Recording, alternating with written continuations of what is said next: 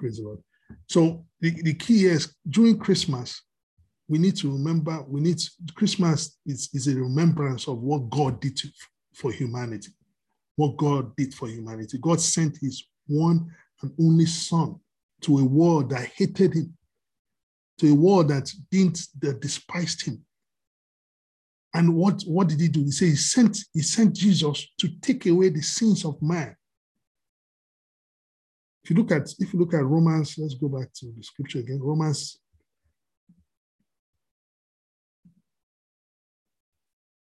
5:12. It says, when Adam sinned, sin entered the world. Adam's sin brought death. So death spread to everyone, for everyone sinned. So what happened? Sin came into the world because of what? Adam. That's why the Bible says everyone became what? A sinner after Adam sinned. All had fallen short of what? The glory of God. But what happened? Look at what happened. In Romans, let's go to Romans 5:18 to 19. Romans 5.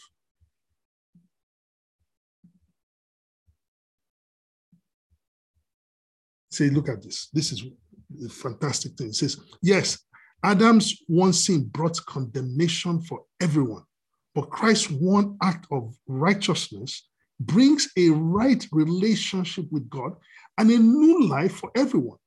Because one person disobeyed God, many became sinners. But because one person obeyed God, many will be made righteous. This is what happened. Many were made righteous. It is significant.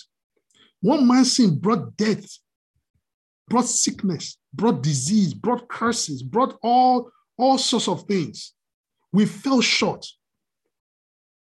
We couldn't go into the presence of God. We were unclean. We needed someone to go in for us.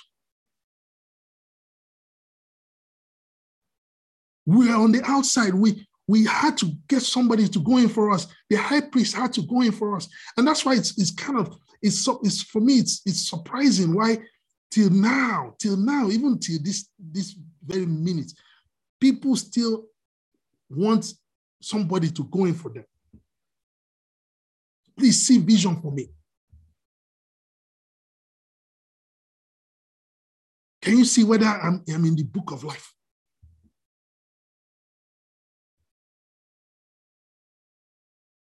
Please, my child is sick. I'm not saying pastor shouldn't pray. I'm just saying that we too have access. But I'm going ahead of myself. But look, that's what happened because of the sin of man. The sin of man. We didn't have access. But what happened? Jesus, one man's obedience brought us what? Condemnation. One man's what? Disobedience brought us condemnation. But can you imagine one man's obedience brought us from what? From condemnation. One man's obedience, that's Jesus. His obedience brought us from what? Condemnation to a life of what? In the palace.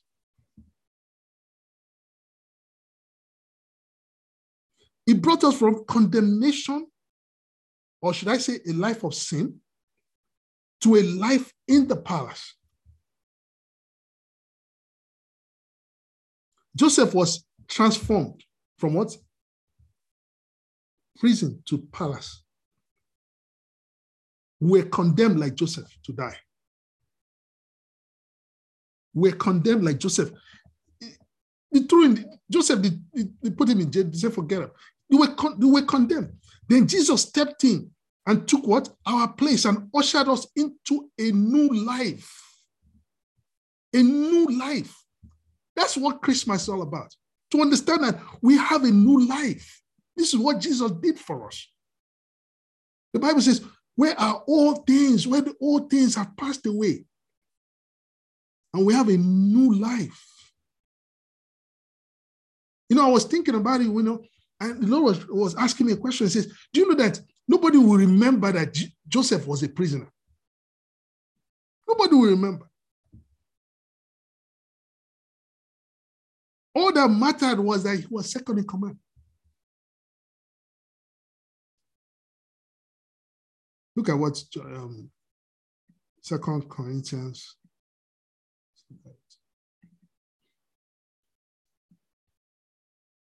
2 Corinthians 5:17 says, in Passion. Right here. It says, now, if anyone is unfolded in Christ, into Christ, he has become an entirely new person. All that is related to the older order has vanished. Look at what he says, vanished. Behold, everything is fresh and new. You know, the Lord was giving me an example. He gave me this example. You say when you do laundry, you put your dirty clothes in the washing machine. You add soap and order. The clothes are dirty. The dirt runs through. When you finish washing, it comes out, wow, this is clean. But the dirt runs through the what? It runs through the public sewer, or if you have, what they call it, septic tank. But it runs through. And you don't see the dirt any longer. The dirt is gone. Jesus came and took away our sins, took our sins and gave us a new life worth living. So the key is that we need to stop calling ourselves sinners. You know, I hear people, when they are praying, say, God, you know, I don't know, maybe they're trying to be spiritually holy or I don't know, humble, or I don't know. But, you know, God, you know, we are all sinners. It's like, I'm not a sinner. You know, sometimes, you know, there's some prayers that I've come to realize, you know, when people are praying, there's some things that I say amen to and some things I don't say amen to. Because when you say we're all sinners, I say no. In my mind, I say, you might be a sinner, but no, I'm not. Because Jesus did what? He took it away from me. He took it with, I'm new. I'm a new person. And the reason why sometimes we call ourselves sinners, maybe because we don't understand what Jesus did on the cross, that he took it away, that your sins are no longer there, or we don't really believe it. You're a free man, you're a free person. You know, if somebody is supposed to go on death row, and somebody says, I'm going to take your place and go on death row, you're a free man. The person that decides now and says, you know, I still insist on going, then the person doesn't understand what that person is taking his place for. There's no understanding.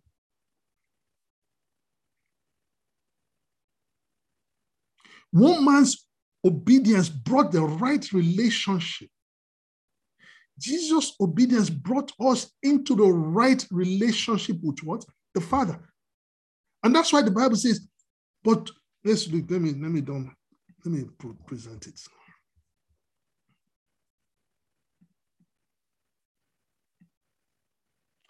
John 1:12.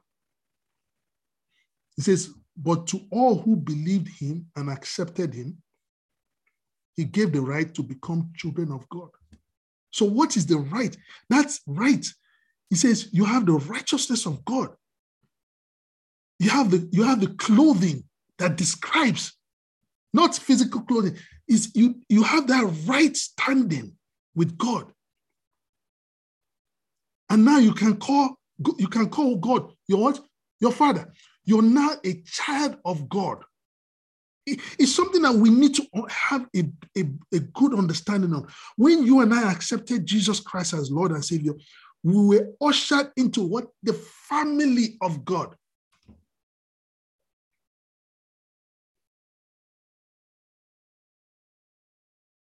God sees Jesus in you. That's that right standing. God sees Jesus in you and says, yes, you are my child. We've been adopted into what? And we've been adopted as children of God. An adopted child has the same right and benefit as natural children. And that's why the Bible says that what? That's why the Bible says that we are co-heirs to We're co-heirs to who? To Jesus. We're co-heirs in the inheritance. We're in the family of God. I need that to sink in. We're in the family of God. The family of God is huge. We're in the family of God. So me and you and I are children of God. It's something that needs to sink in. You and I are children. I'll say it again. You and I are children of God. Look at Romans 8:15.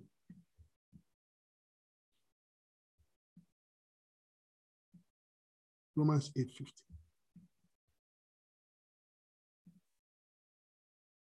Look at what it says. It says, so you have not received a spirit that makes you fearful slaves. Instead, you received God's spirit when he adopted you as his own what? Children.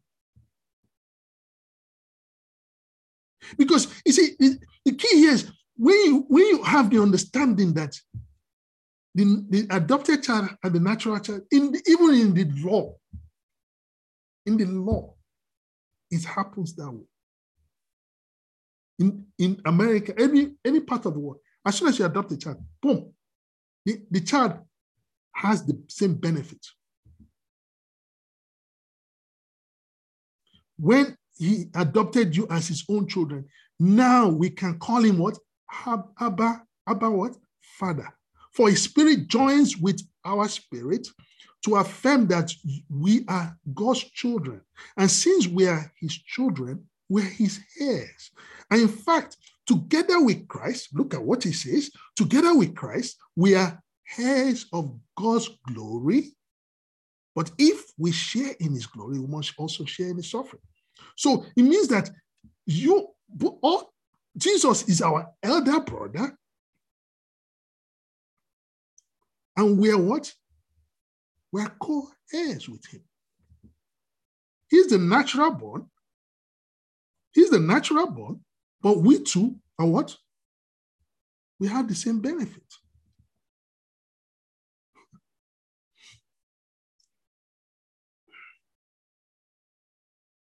As children, we've been given the right to call God our Father. Just like how Jesus called God his Father. We too can call God our Father. So we have the same spiritual what? Father.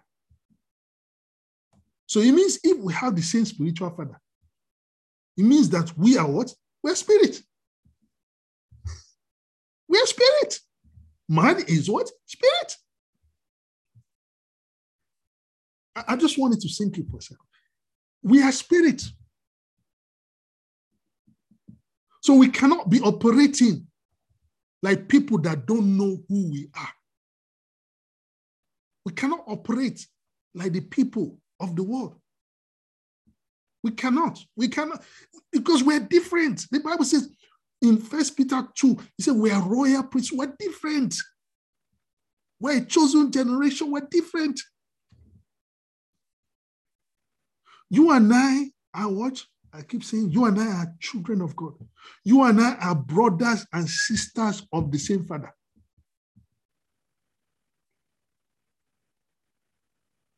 Spiritual things trumps physical.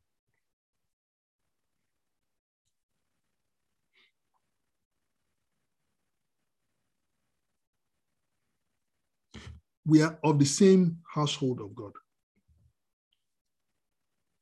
And since we are brothers and sisters in Christ, we are to what? Love one another like Christ loves us. We are to demonstrate love to all men who are in Christ.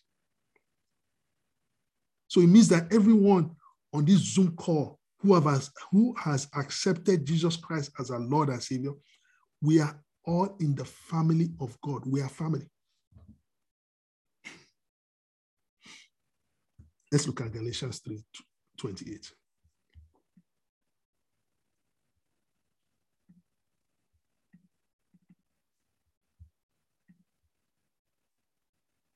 Look at what it says. It says, there is neither Jew nor Gentile, neither slave nor free, nor is there male or female, for you are all one in Christ Jesus.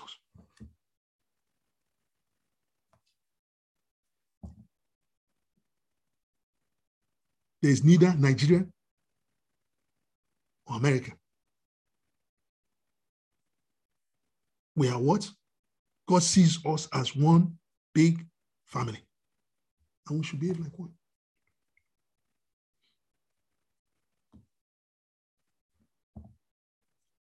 Let's look at the scripture.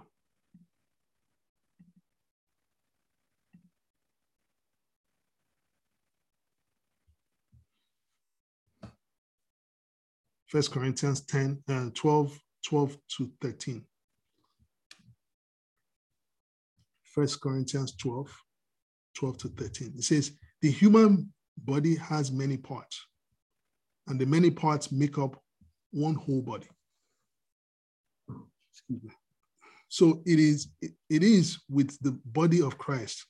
Some of us are Jews, some are Gentiles, some are slaves, some are free. But we have all been baptized into one body by one Spirit, and we share the same Spirit. We share the same Spirit.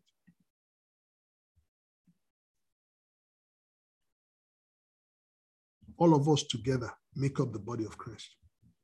Each of us make up a part. We have our own significant part. We're not less important than the other. God sees us equally. God does not play favorites. It's good to understand that, because so we don't think that, because God is doing this for somebody, but he's not doing it for me. No. It might not be time yet. It might not be the time right now. Being in the family, we must, being in the family of God might be a foreign thing to some. You might not understand it.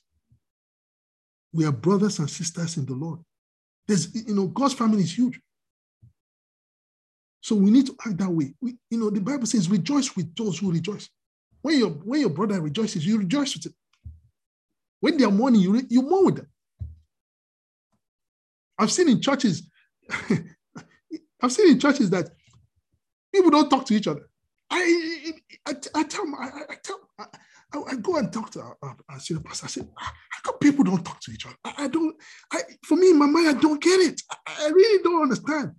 Do they really understand that we are one big family?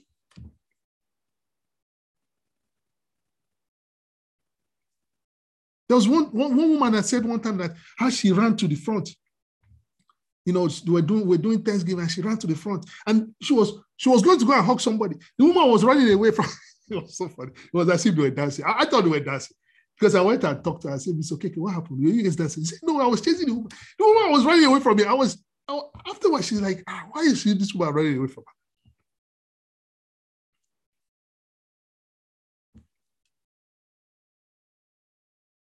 We claim that we want to mind our own business. We just want to hear the word. But the thing about it is, we sharpen each other. Iron sharpens each other.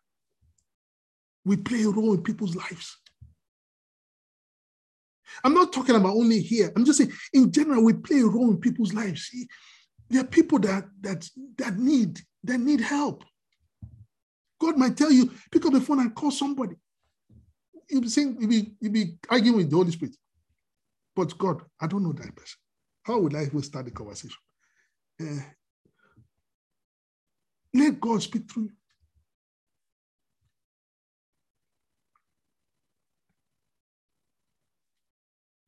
We might be the person that will encourage somebody out of what? Suicide.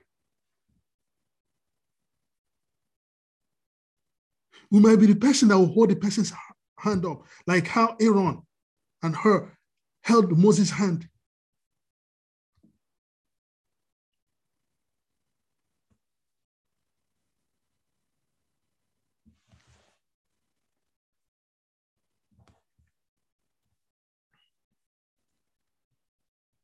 knowing that we are family is one thing, but walking in love is another.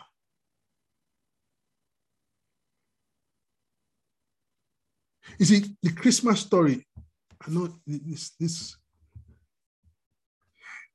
Christmas story is telling us that, look, we are one big family. And God, in the end, let me don't go ahead of myself. There's a message in the end. Then that's where I land. So knowing that you're one big family, now walking in love is another thing. And since we are spirit beings, we have a Father who in his character, his personification is love. His character is all about love. So if his character is all about love, it means that we too need to what? We need to what? Exemplify love. We need to show love to others as well. We too as Christians, we need to be able to show love to not only the family of God, but we need to be able to show love to what? Everyone else. Because who do they see? They see Jesus in us. They see Jesus in us. You can't say you're a Christian and you don't show that love. And the key is we need to also understand that love is learned. The love of God is learned because human beings were naturally selfish. We're naturally selfish human beings. Because the Bible says the heart of man is desperately wicked. Who knows it? Even he himself doesn't know it's that wicked. Let's look at 1 John 4, 7-8.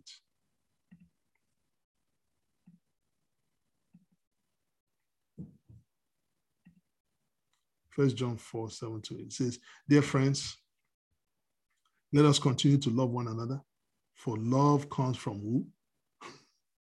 Love doesn't, look at it, for love comes from who? From God. So God is love himself. Anyone who loves is a child of God and knows God. But anyone who does not love does not know God, for God is love. God is love. God is love. I mean, God is love. If you want to know how to love, you go to God. God teaches you how to love. You know, I used to have, you know, there was one time I preached this a long time ago in a Portuguese church. You know, they had to translate it. I don't know how they did it, but, you know, but I preached it. I used to have a pink Honda, you know, while I was going to school. Pink, no air conditioner, nothing. You know, I couldn't afford air conditioner. Then they were nickel and diming. If you want spare tire, you pay $100. If you want air conditioner, you pay who knows how much. And I was like, I couldn't afford air conditioner, so forget it. Don't put air conditioner. At least if I can afford fan, give me fan. So they gave me a fan. So, and it was pink. It was my first new car. You know, in my mind, I loved it. I loved it. So I didn't go to church. So, you know, every Sunday I would be outside. I'll wash the car, wash it.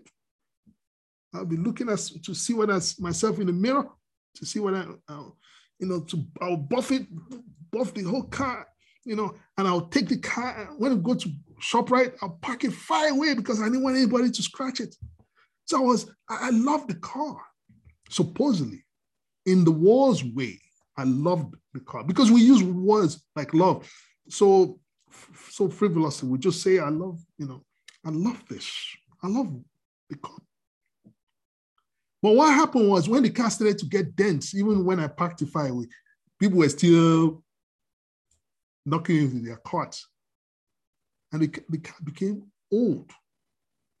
And when the car became old, I started to say, what was the use parking it all the way over there? So I had to bring it close by. And I didn't love the car any longer.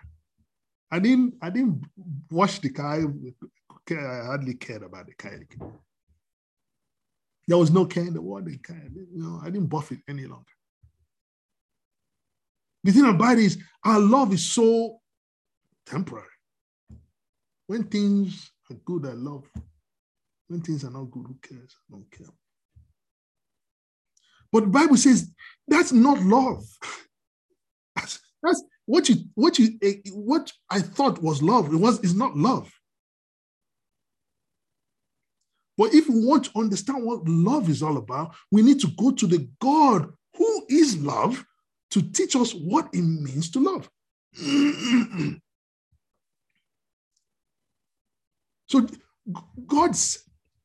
since God the Father, God the Son, God the Holy Spirit demonstrated what real love means to us, what we are supposed to do as children of God are to love as well. We are to learn to demonstrate love to others. The Lord was saying the anointing flows from the head.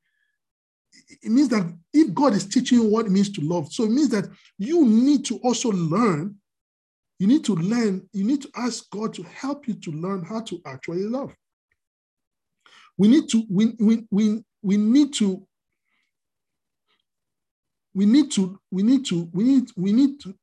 know this aspect of love. I'm telling you, man does not understand the concept of love. Man is just generally selfish. But the body of Christ needs to be taught what love is all about. And who is the best teacher? The Holy Spirit, the Bible. The Bible is the first place. The Holy Spirit will guide you in aspect of how to do what? Really love. Let's look at this, what I'm saying. Sorry if I'm going too fast. Please stop me. This is not even Sunday school, but just tell me I'm going too fast, so I should slow down. I'll slow down. Look at this. I'll read it in TPT.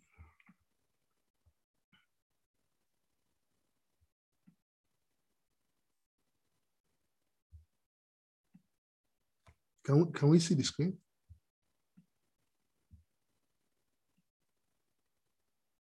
Yes. Thank you.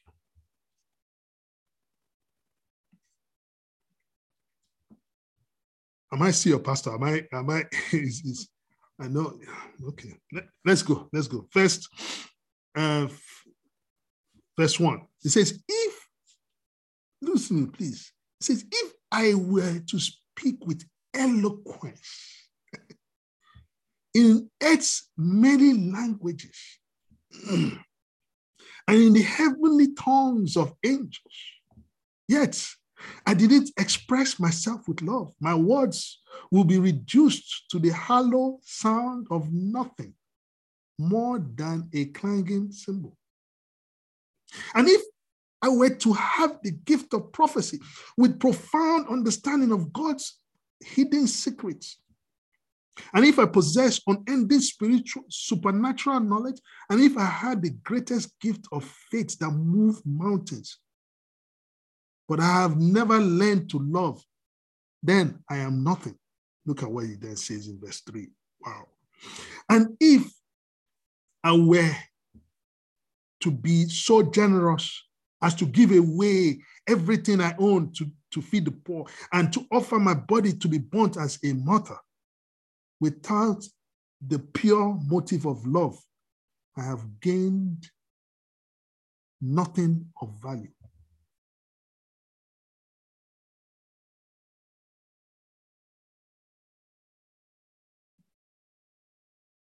What did I read here? We're talking about we need to do what? We need to check ourselves, understand our motive. Let me go to just verse 3, because of time. That verse 3 says, and if I were to be generous as to give away everything I own to feed the poor and offer my body to be burnt as a martyr without the pure motive of love, I have gained nothing of value. you think about it, see people, the Lord was telling me, say, you see people that sometimes they will give and you think, wow, this person, wow. But we always look on the outward, but God looks in the heart. Samuel made the same mistake, when choosing the king. Samuel he was looking at the appearance, and the Lord says, no, don't look at the appearance.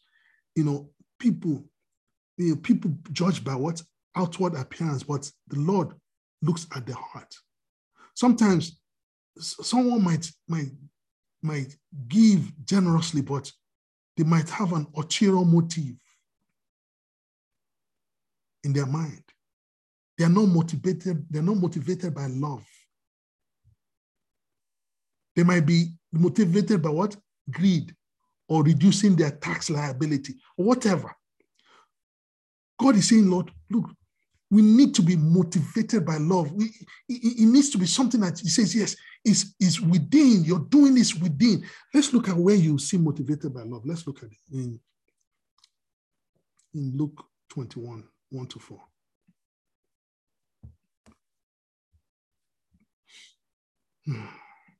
Luke 21.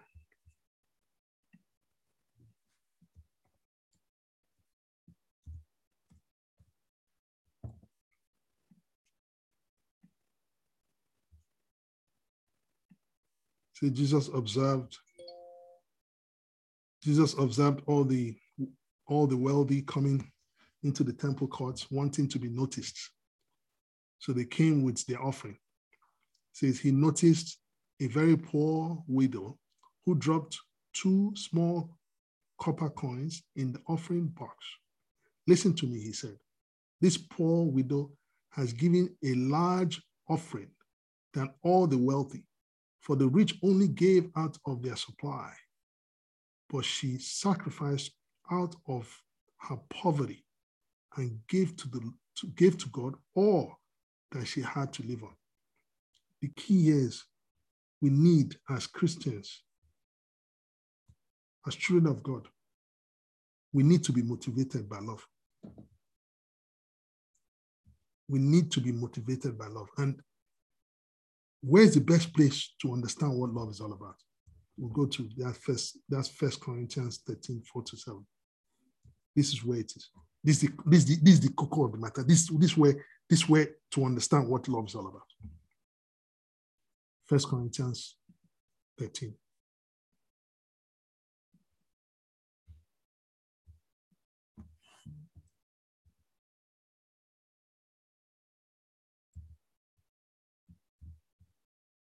Uh, 4-7, I believe.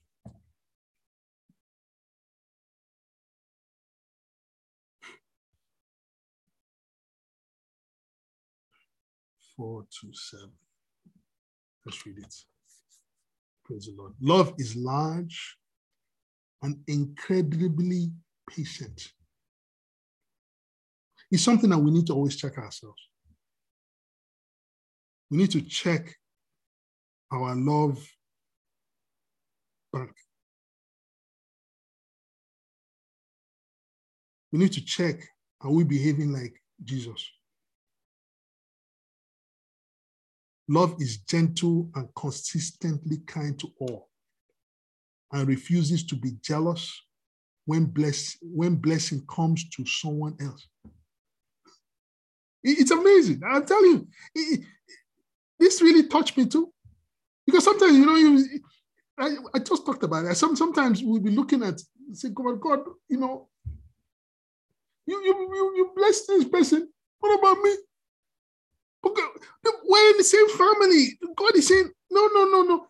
Even though I'm blessing that person, your time will come. Your time will come. I'm telling you, your time will come. I don't play favorites here. I don't play favorites.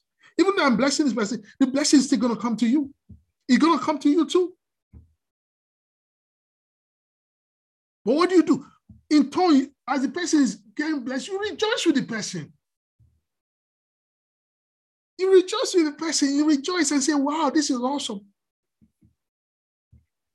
Love does not brag about one's achievement or inflate its own importance.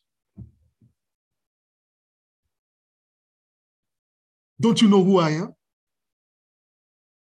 Do you know who? No, come on now.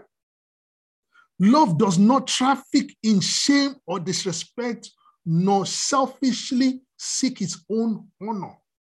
Love is not easily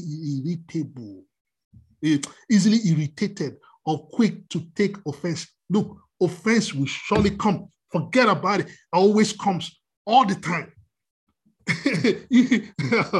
you didn't know in the Bible? Didn't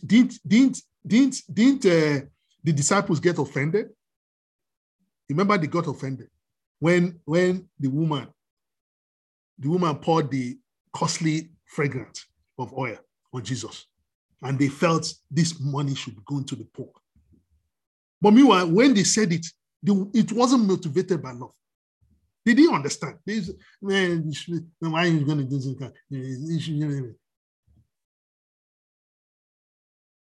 Think about it. Offense always comes. Okay, you think, okay, maybe that wasn't a good offense. Okay, what about in Jesus' hometown? What about in Jesus' hometown when they were offended? When they were offended and Jesus could do no mighty miracles there because they were offended, because he says, I know his father and mother. Isn't it the capital son? Offense always comes. It always comes. Look, let's don't kid ourselves. You come out of the house, you go to ShopRite, somebody, maybe you're waiting for parking, and somebody will come and park in the spot.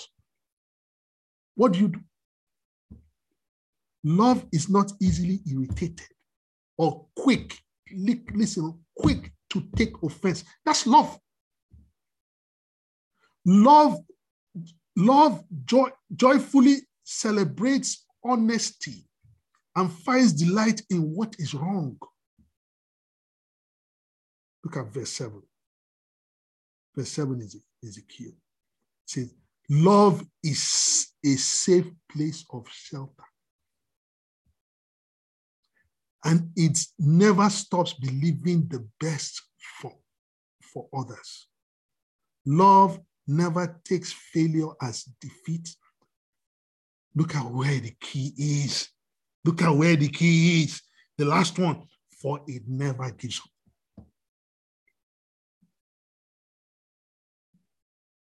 God has never given up on us.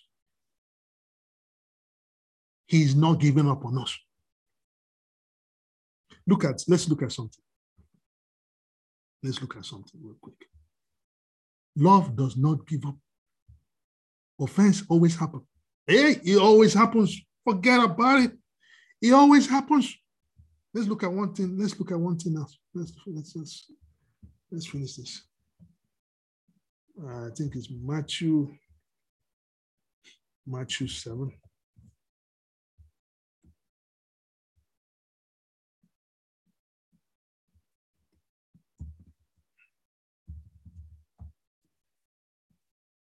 Praise the Lord, everybody. Praise the Lord. So we're talking about real love. God is teaching us what it means. Sorry. Look at New King James Version.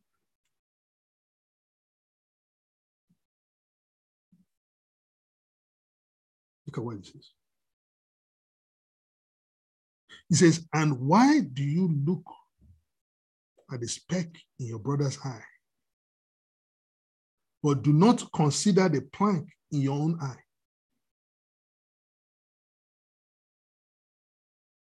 Or how can you say to your brother, let me remove the speck in your eye, and look, a plank is in your own eye? Hypocrite. First, remove the plank from your own eye, and then you will clearly remove the speck from your brother's eye. You know what the Lord was telling me there? We all are flawed. We all are flawed. We're flawed human beings. We're all flawed. We all have issues. So why are you easily taking offense? Why don't you walk in love? How many times God could have taken offense from? How many times has he told you to do something and he never did? How many times? Did you ever always do exactly what the Holy Spirit tells you to do? He could have taken offense now. But he's still loving us. He's still taking care of us. He's still. All of us, we have similar flaws. But we should stop magnifying other people's flaws, but just love them instead. Just love them instead. In summary, God is saying, look, Christmas time is a time to remember what God did through Jesus. Jesus brought us into a family of God. And he's teaching us about love. We are to love others unconditionally because God loves us and still loves us unconditionally. Every Christian here on earth has an assignment, and the assignment is to be like Jesus on earth. And the other assignment we have is, the Bible says, go into all the world. We are to expand the family of God. We are to win souls. And in the winning souls, we need to demonstrate the love of God to others. God is preparing the church, the body of Christ, to go into the world and make disciples. We are the Christ that people see. We are the Jesus that people see. And the song that God, as soon as I finished preparing this, the song that came up in my spirit then was, it says, go and tell the world, tell them that Jesus is Lord. That is that's a great commission. That's what we've been committed to do. But Jesus started it off first by loving us when we hated him. By loving us when we hated him. So we have an obligation. It's like now we've been given the baton. We've been given the baton to do what? Now take it and go. Run with it. Love. Know that we are a family.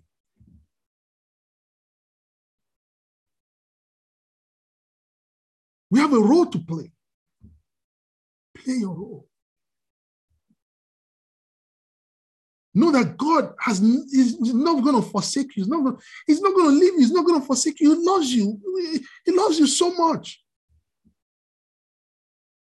He's working. But when you have an understanding of this, I'm telling you, you'll be at rest. When trouble comes, you just look.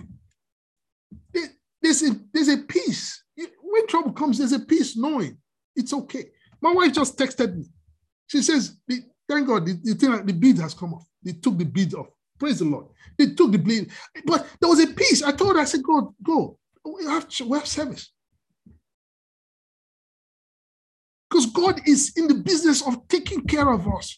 He's in the business of taking care of. God is all, he wants the best for each and every one of you, of us. It's something you just relax, knowing that God will take care of it. Believe, trust, know that God is our Father. He wants the best for us. Praise the Lord. Hallelujah. Let us pray. Heavenly Father, Lord, we just give you glory. We thank you for your word today.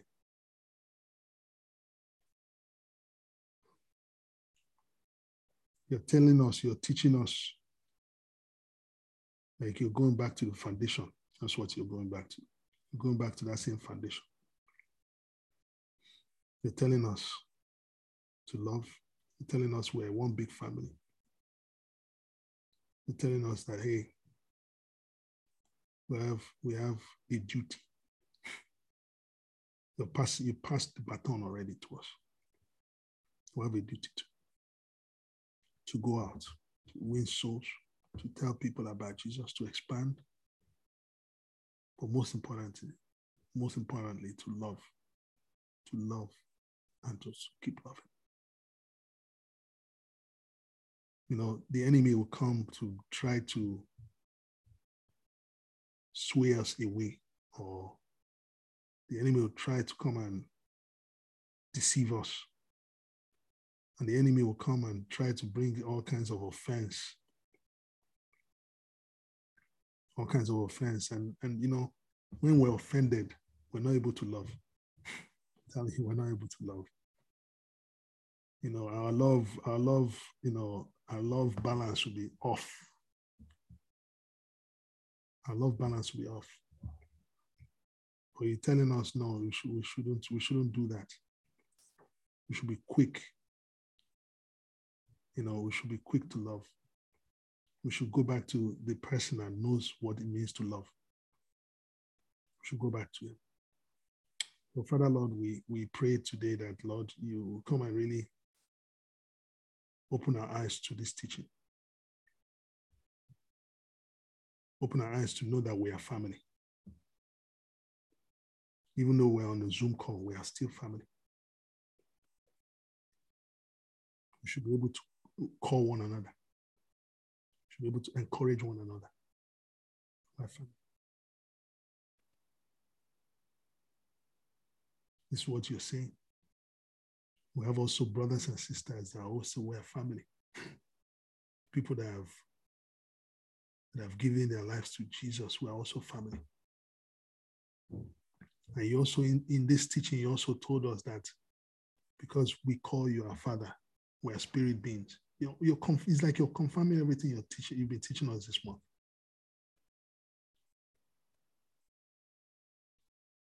And in the end, you also just really come. You seal the deal and says, look, if we call you our Father, it means that you will take care of us. It means that we should remain at peace. So, Father, Lord, we give you praise. Thank you for really touching us afresh and new, teaching us again. It might be some of these things that you taught us today. It might be some hard pill to swallow. It might be a difficult pill to swallow. But Lord, Holy Spirit, you do the work. You transform. You educate.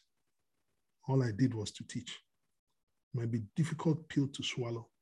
But Lord, you can give them, start opening their eyes, start to reveal it, so they know and have an understanding of this word. In the name of Jesus. Father, Lord, we just give you praise. Thank you for the transformation. Thank you, because Lord, we're when you bring these kind of things, I sometimes think about it. When you bring those kind of things, it's like you're setting us up for next year. What we're going to do next year. What we're going to do even between now and next year. You're teaching us. You don't always come and teach us things that makes us feel good. You don't teach us things that make us feel good. It's not all about feeling good. Oh, I felt good today.